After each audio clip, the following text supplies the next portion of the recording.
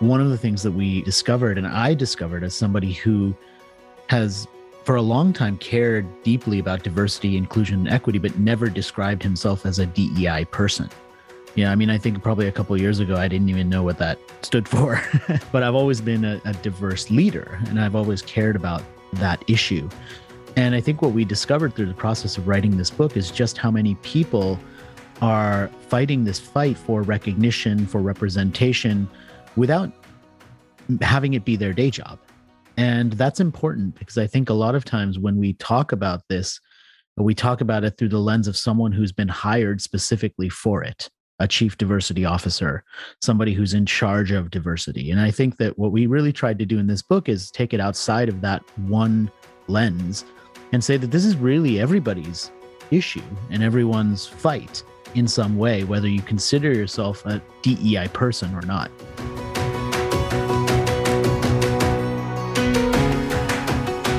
I'm your host, Michelle King, joined by Kelly Thompson, and you're listening to The Fix, a podcast that shares the stories of remarkable people who are innovating and taking action to advance equality in the workplace and beyond.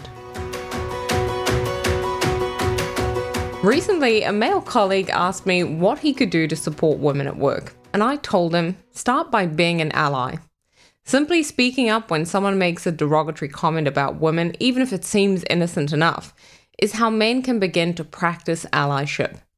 When one of his colleagues made a comment to him about the size of a female coworker's breasts, he spoke up and said, "Hey, don't do that. Don't speak about it like that. It's not cool." And while this might seem like a really small action, it's an incredibly powerful way to create equality at work. By speaking up, my male colleague instantly reset the standards for how men need to speak, think, and interact with each other and other women in the office. The challenge with allyship is that it generally involves spending your privilege. It's uncomfortable. It requires speaking up, taking action, calling out inequality, even if you don't benefit from doing so. We all know about the importance of allyship at work. The consulting firm Deloitte's 2019 State of Inclusion survey found that allyship is an essential component of an inclusive culture. Allyship promotes empathy, authenticity, and courage. Allies really serve as the missing link for organizations to take the next step in truly embedding inclusion into the everyday practices and experiences of their employees. But why is it so hard to be an ally? And more importantly, what happens when we don't take action? The bystander effect is a social psychological phenomenon that refers to cases in which individuals don't offer any means of help to a victim when other people are present. As reported in Psychology Today, social psychologists Bibb Latane and John Darley popularised the concept of the bystander effect following the infamous murder of Kitty Genovese in New York City in 1964. The 28-year-old woman was stabbed to death outside her apartment, and at the time it was reported that dozens of neighbours failed to step in to assist or even call the police. The probability of help, we know, is inversely related to the number of bystanders. So the more people who are around, the less likely it is that anyone will help. Research also finds that there are 3 determining factors that influence whether or not somebody would intervene in a situation. The first is ambiguity, levels of sureness, which can vary from situation to situation. So that's about, are you clear about what's happening? The second factor is cohesiveness. As group cohesiveness increases, so does the likelihood that an intervention will happen. So that's about how well do you know the people involved. And the third influencing factor is diffusion of responsibility. The more people around that witness the event, the less likely it is that they'll intervene because it's assumed that somebody else will do it. But the intervention of bystanders often acts as the crucial brake on acts of bullying and discrimination, and we can help bystanders become upstanders or allies by making them aware of the problems associated with inaction. So joining us on today's episode are Rohit, Bhargava and Jennifer Brown, authors of the book Beyond Diversity, and they'll share with us the difference between bystanders and upstanders and how you can take action to tackle inequality when it plays out at work. Here Rohit shares why inequality is everyone's problem to solve. One of the things that we discovered, and I discovered as somebody who has for a long time cared deeply about diversity, inclusion, and equity, but never described himself as a DEI person. Yeah, I mean, I think probably a couple of years ago, I didn't even know what that stood for, but I've always been a diverse leader and I've always cared about that issue. And I think what we discovered through the process of writing this book is just how many people are fighting this fight for recognition, for representation, without having it be their day job. And that's important because I think a lot of times when we talk about this, we talk about it through the lens of someone who's been hired specifically for it, a chief diversity officer, somebody who's in charge of diversity. And I think that what we really tried to do in this book is take it outside of that one lens and say that this is really everybody's issue and everyone's fight in some way, whether you consider yourself a DEI person or not. Research finds that even though most bystanders don't like to watch bullying, less than 20% actively try to stop it. And this happens because often bystanders don't know what to do, or they have fear of taking action, or they're concerned about retaliation or becoming the target of bullying themselves. And even though bystanders are not the aggressor, their actions or lack thereof can have really devastating effects on victims and even themselves. Often victims will feel like no one cares, and bystanders have to face the negative consequences of witnessing inequality but not taking any action to stop it. The bottom line is we need allies. Bullying stops in less than 10 seconds, 57% of the time, when someone intervenes on behalf of the victim. Here, Rohit shares more on the importance of bystanders. This idea of a bystander was such a fundamental part of my experience with this book in particular also, because I realized through the process of jumping into this world and really learning from the people already in it and learning from Jennifer, that there were many situations in business where I was already acting like a bystander, and I shouldn't. I saw the diversity and equity and inclusion efforts, but I wasn't the one leading them. I was usually called in to help drive innovation. I mean, that was my world, right? The world of innovation and marketing and storytelling. And when I started getting into this, I took a deep look at my own experience and I said, look, I'm going to all of these events and I'm speaking, and I'm oftentimes the only speaker of color. In some cases, some disturbing cases, I was on an all-male speaking panel, and I didn't pay as much attention to those things as I should have. And if I had, I would have stood up and said, hey, this isn't right.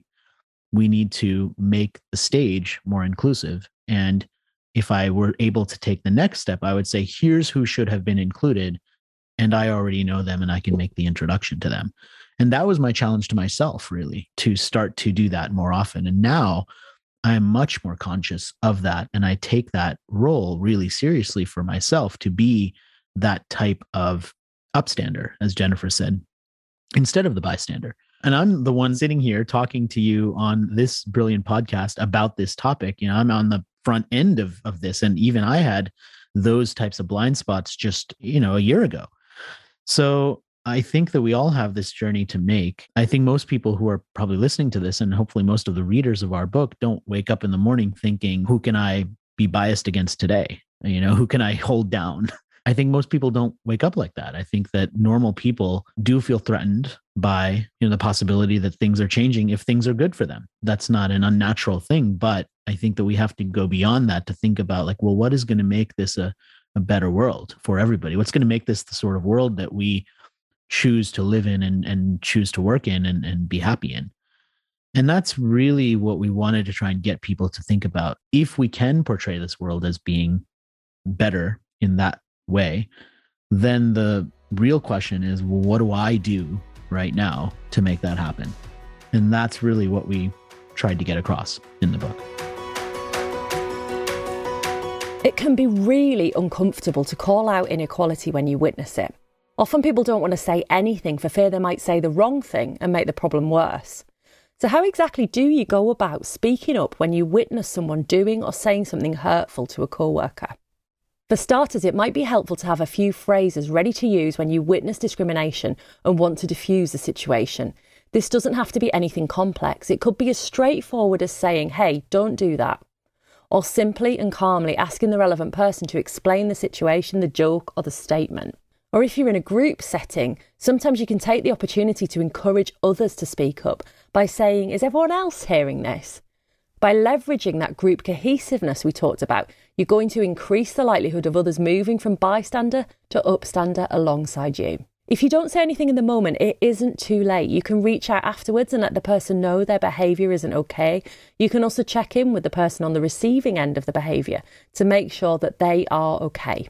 There's no hard and fast rule as to how to approach these situations, and different organisations will also have different views on the responses that best align with their culture and values. The only mistake when it comes to being an upstander is not doing anything. Here, Jennifer shares different ways that we can support our colleagues as upstanders at work. We love these binaries of oppressed and oppressor. And, these days I've been really talking about so much about, first of all, intersectionality, which is the combination of perhaps marginalized or underrepresented identities that we may carry, both visible and invisible. But I speak about my LGBTQ identity, my cisgender female identity in the world, particularly in my environment as a leadership and diversity consultant, where I find myself sometimes the only apparent female in the room. And I say that because we don't know often the gender identity of people that are in a room with us. So my intersectionality may involve the dynamic of navigating those stigmatized identities and the impact on me in terms of how I'm heard and believed and given credibility and all those things. But I also have other parts of my identity that make my walk through the world more easy, more safe, and require less effort to navigate or no effort to navigate because I am part of a group of identity that walks through this world more safely. And so I don't love these binaries because they're not true.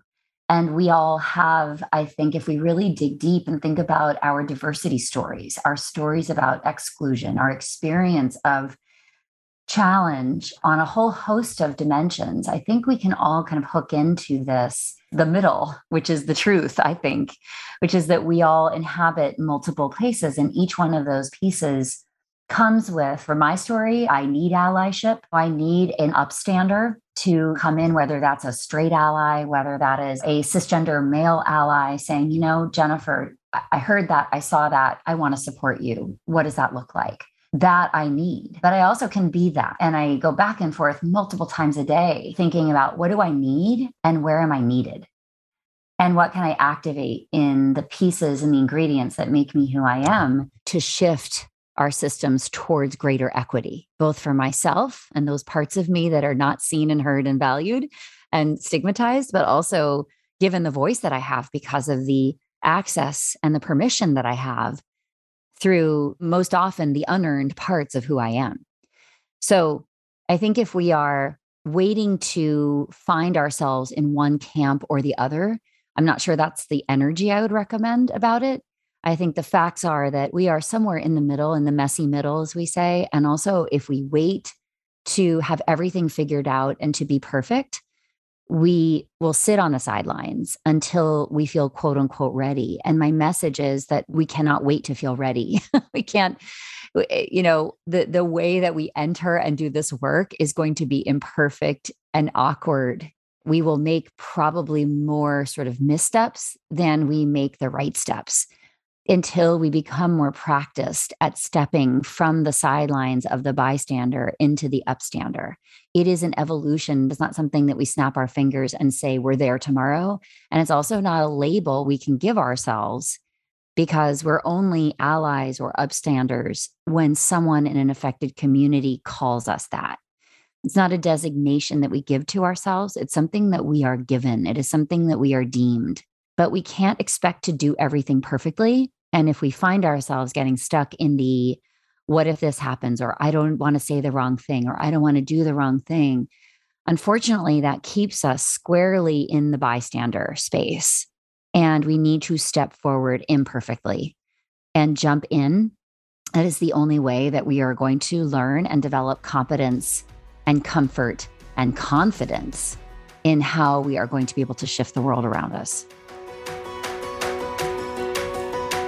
Research finds that being an active bystander is the most effective way to tackle experiences of inequality at work, and it generally involves some common strategies, like making sure you speak up to interrupt the behaviour rather than letting it carry on, and ensuring you support and defend the person who's on the receiving end of the discriminatory behaviour, and de-escalating and calming the situation to ensure that everybody is safe, while also letting the people who are engaging in the poor behaviour know that there's a limit. And it might even include reporting the behaviour to HR or your manager as an upstander. Here, Jennifer shares why inaction is simply no longer acceptable. The pressure on institutions, I predict, is just going to continue. And in the workplace, which is where I focus, it's coming from employees, it's coming from stakeholders, it's coming from other important relationships in the ecosystem around each institution. It's coming from industry voice. And there's an accountability that I've never seen in all of my nearly 20 years of working in DEI. There is the asks and the demands are coming faster and more furiously. And there's consequences to not listening very carefully and constantly to the voice. I think a new kind of voice, a new source of voice around the institutions. We're behind, and I warn leaders that we have not taken adequate action leading up to when the sort of bottom fell out with the beginning of the pandemic. And hence, we've really paid some very dear prices for losing, several generations of progress of women in the workplace from a representation standpoint. When millions of women left the workplace in 2020, this should not happen. We should be pivoting ahead of the change. We should be deeply listening and heeding the voice of that next generation of talent, those students that are coming up in our schools. How do they see the world? How do they define belonging? How do they define an inclusive world? What do they expect from institutions so that they feel seen, heard, valued, and that they are reflected in those institutions so that they feel comfortable enough to say, I want to stay here. I want to create here. I trust the people that I spend every day with. Those of us in my generation have to really revisit how we've defined things. We have to revisit what made us successful in another time. And we need to really retool ourselves to be ready and prepared to absorb and run with all the innovation that's coming from these next generations of talent of humans. And this is not just advice for leaders and institutions. This is advice for parents too. I mean, our kids are telling us things that we've never heard before. They are identifying in ways that are perhaps unfamiliar to us, or perhaps make us uncomfortable. And they are the messengers from the future. And so we have some choices here to really reorient the way we listen to the world and where we get our information and how quickly we act, and not, I think, get stuck in, well, I agree or disagree, or get stuck in the discomfort. Move quickly to say, let me move forward towards this future that I don't understand quite yet. But let me, stay with the discomfort and let me just sit with that and let me accelerate my evolution in that context. I know that that might trigger some people or feel scary or something to be avoided. But as somebody who lives and breathes this stuff every day, it is incredibly transformational to be transformed by the moment we're in and by the people around us and by that next generation. It's incredible. I mean, you just feel like you're part of the fabric of the future. And so to me, the invitation to engage in that is so profound. And it's such a beautiful opportunity that's being offered to us. So if we come up against that resistance and that fear of change, like Rohit said, it's understandable. And some of us pivot better or more easily or not. But I don't want us to lose sight of what's on the other side of this, which is getting the most out of humanity. And that is world changing. The most amazing thing about upstanders is that anyone can choose to become one. Every single person has a role to play in creating a culture that values difference. This involves making active choices every day. We won't always get it right every day, but that shouldn't discourage us. When we call out poor behaviours, it's not only holding people accountable for the discrimination they're engaging in, but it's resetting norms. Being an upstander makes it clear to everyone that harassment, microaggressions and discrimination are not okay. To prevent being a passive bystander, the next time you're witnessing inequality, I encourage you to think about what you would do in this situation if you were the first or the only person to witness the problem. Generally, bystanders are much more willing to step out of the shadows and take on the role of an upstander when they are the only person witnessing inequality. So don't expect others to act. Think about being the first to act by calling out what you've witnessed in a constructive and appropriate way, by standing up and by spending your privilege in the situation. Upstanders and allies have a critical role to play in creating and nurturing workplace cultures of inclusion and belonging. Thank you so much for tuning into our episode today. If you're interested in partnering with us or being a guest on the show, then please reach out through our website, thefixpodcast.org. You can also sign up to our monthly newsletter and contribute your story there. Thanks again for tuning in, and I'll catch you all again next week.